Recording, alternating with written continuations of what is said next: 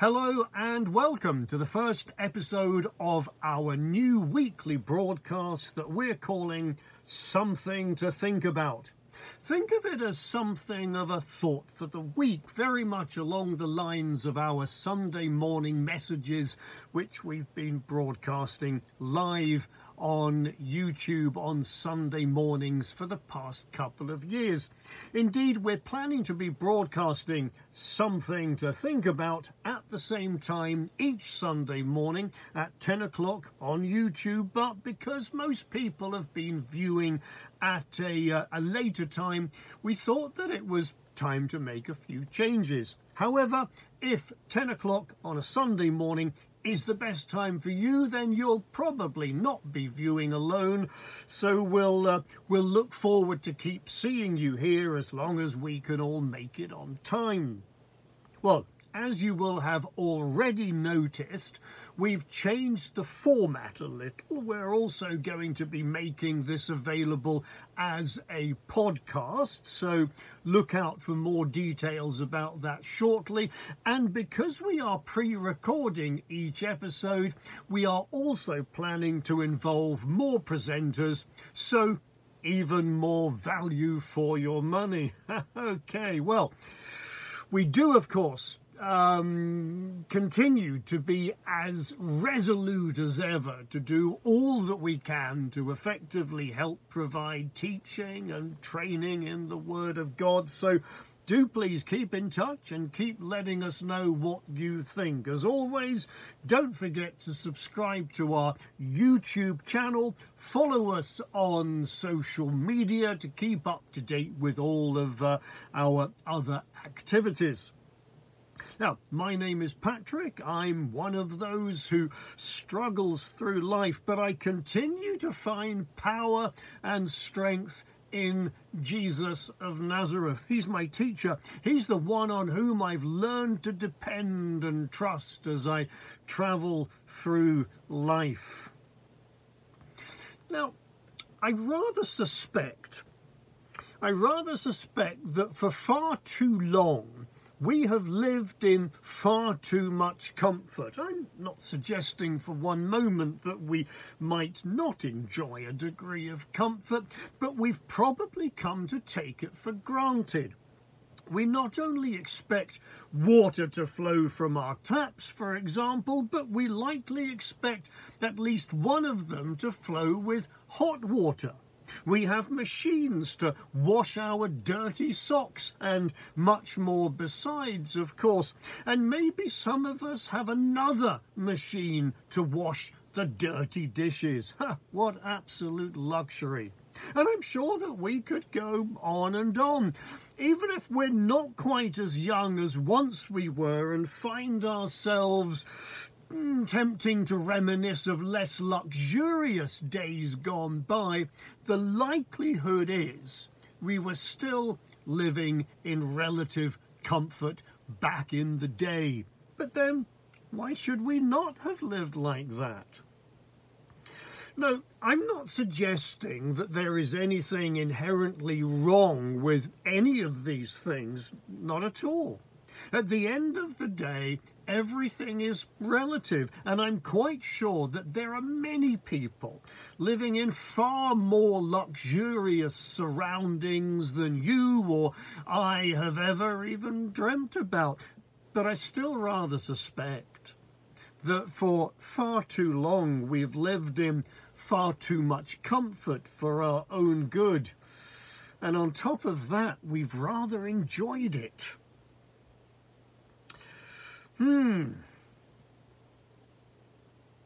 Here is a truth. Life has never consisted in the abundance of our possessions. That's what the teacher said. And he knows these things. He said this after having been asked to settle something of a family dispute, essentially making it clear that material possessions are essentially relatively worthless. And it was he, you may well remember, who told a would-be follower that foxes have holes and birds of the air have nests, but the Son of Man has nowhere to lay his head. No luxury, king-size, four-poster, sleep-enhancing bed, not even a conventional, worn-out, bog-standard bunk bed. Nowhere, he said. The thing is that there is nothing in this life, as far as possessions or comfort is concerned, there is nothing in this life that should be of any real concern to us at all. Quite simply, that is not what life is about. That is not where it flourishes, if you like. That is not where abundance in life is to be found. When we decided to follow Jesus, however many weeks, months or years ago that might be, when we decided to follow him, we did so at least in part because we understood him to be the ultimate authority in life. We had come to know him as a teacher, the teacher who could be trusted in every aspect of our lives. We knew that he knew the answers. Indeed, he is the answer to all of life's deepest questions. He is the way. He is the truth. He is the life. The way that this world views life is skewed. It's distorted and generally a gross misrepresentation of the truth. You know, people talk about fake news. Well, this world is full of it. We hear it from the leaders of this world. The media is saturated with it. Politics is built upon it. And I'm not suggesting that everything we hear is fake news, but the foundation of all of the noise and chatter around us is, at best, unreliable and, at worst, downright untrue. Jesus spoke of Satan as being the ruler of this world and the father of lies. And he's been at it since the beginning, so we really shouldn't be surprised by all of these things. You see, if our worldview is not built upon Jesus, then essentially it's not valid. It's not the truth. If our view of the world does not begin with an almighty, all-loving God creating the heavens and the earth, then it's a false start. And everything built upon it won't stand up. It'll collapse. It's built upon a shoddy foundation, if you like. And I'm saying all of this to say that we do need to be careful not to allow ourselves to be distracted or set off course by this false narrative. The world around us is understandably obsessed with the preservation of human life. I mean, if there was nothing more to us than this, then why would they not be? But we know better than this. God is sovereign. Death is a certainty for us all at some point or another. So what's the big deal? What is different about our circumstances today that has not always been true throughout the centuries? Life has never consisted in the abundance of our possessions. Quite simply, that really is not what life is all about. Life doesn't flourish through material goods or pleasures. That's not where abundance in life is ever to be found. And for the follower of Jesus, the death of our body is a part of a much bigger picture, and it's anything but final. In some ways, we might well argue it's the beginning of life. In his Letters and Papers from Prison, Dietrich Bonhoeffer wrote that when Christ calls a man, he bids him come and die. When Christ calls a man, he bids him come and die. That's what Dietrich Bonhoeffer wrote. And when he wrote those words, he was simply echoing the words of Jesus, who had told his disciples that if anyone would come after me, let him deny himself and take up his cross and follow me. You see, to be a follower of Jesus is to renounce ourselves and to let go of any claim we might have upon our own lives. Jesus went on to say that whoever would save his life will lose it, but whoever loses his life for my sake will find it. I mean, do we not see in all of this the values of the world around us simply turned upside down on their head and inside out, if you like, at the same time? To become a disciple of Jesus is to take a step of complete submission to the one who alone has the power over life and death.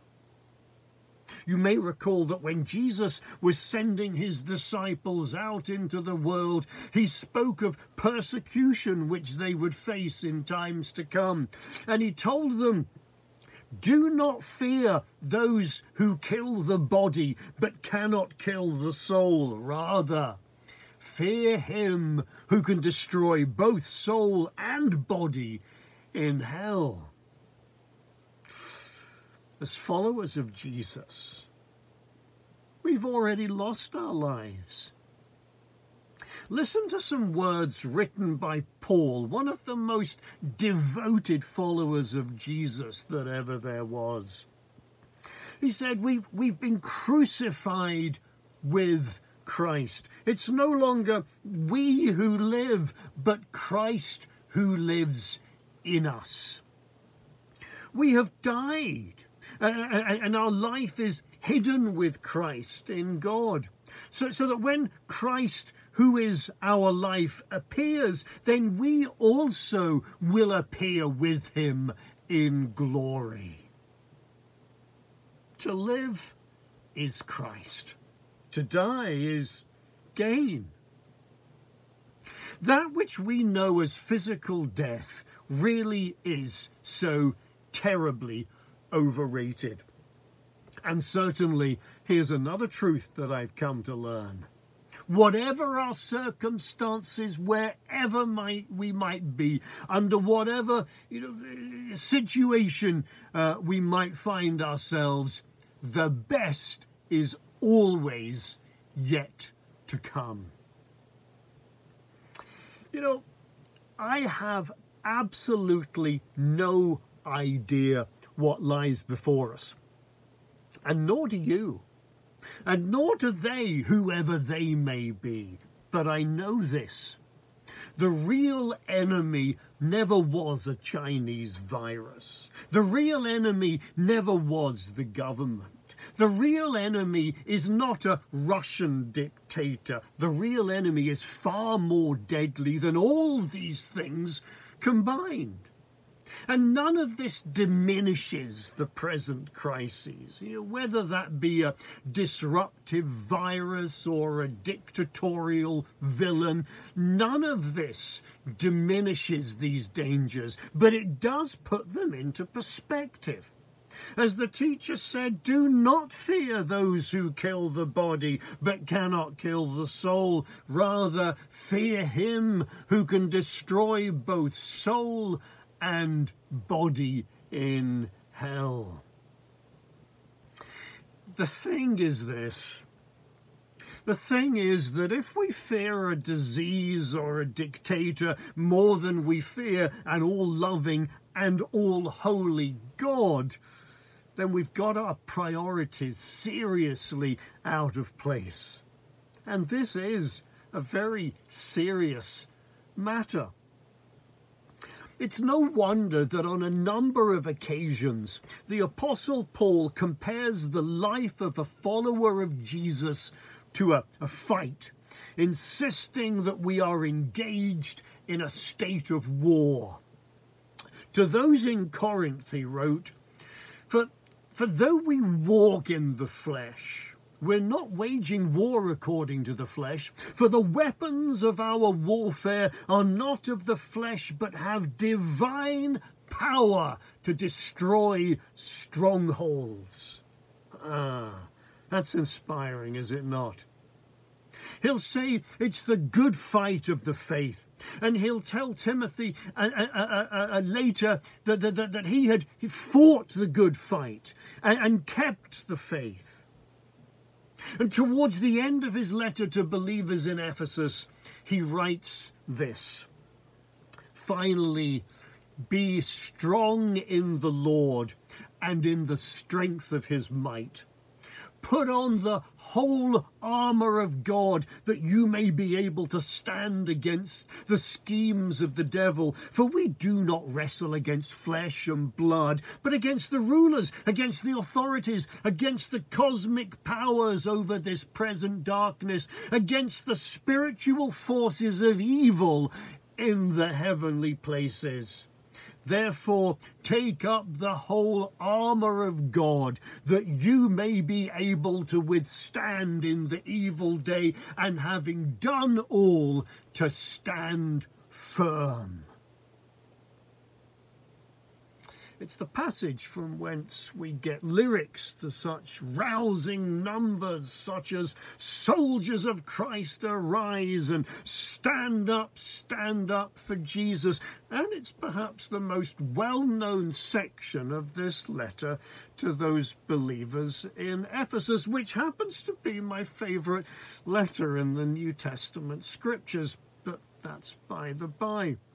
You know, one of the main reasons for Paul writing this letter to these disciples was to urge his readers to see things which cannot be seen, to know things which cannot be known, and to understand things which are beyond our comprehension.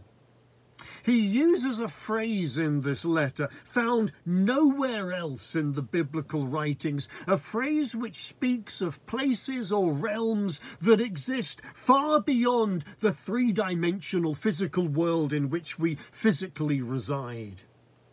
These heavenly realms exist beyond our earthly existence, transcending all with which we are generally familiar. And it is in these realms where we have been blessed with every spiritual blessing in Christ Jesus. It is here where, having been raised from the dead, we are now seated with Christ, and it is where we are now actively engaged in spiritual warfare against the rulers, against the authorities, against the cosmic powers over this present darkness, against the spiritual forces of evil. There's really no getting away from it. There's no place of quarantine in which we might remain immune from this enemy. There are no fallout shelters to escape his atrocious deceit and villainy. There is no ultimate salvation to be found within this physical domain. Earlier in his letter to Ephesus, Paul speaks of the enemy as the prince of the power of the air. Jesus, as we mentioned, spoke of him as the ruler of this world. He's the unseen commander of the enemy forces. And the fact that the vast majority of people might be quite oblivious to his existence, even making light of it, is a matter with which he must be more than content, for he works best in the shadows, quietly and out of sight. But we are urged in Christ to open our eyes. Paul prays that the eyes of our hearts might be enlightened, that we may see things we cannot see, for only then are we able to confront the real enemy. And only then will we fully appreciate that there is nothing in this life, as far as possessions or comfort is concerned, nothing in this life that should be of any real concern to us at all. As Paul would say, we will be strengthened by the grace that is in Christ Jesus, and we will learn to share in suffering as good soldiers of Christ Jesus. No soldier gets entangled in civilian pursuits, since his aim is to please the one who enlisted him. And so it is with us. And so it is in Christ. We have no PPE supply issues, no shortage of appropriate armament, for the whole armour of God is at our disposal.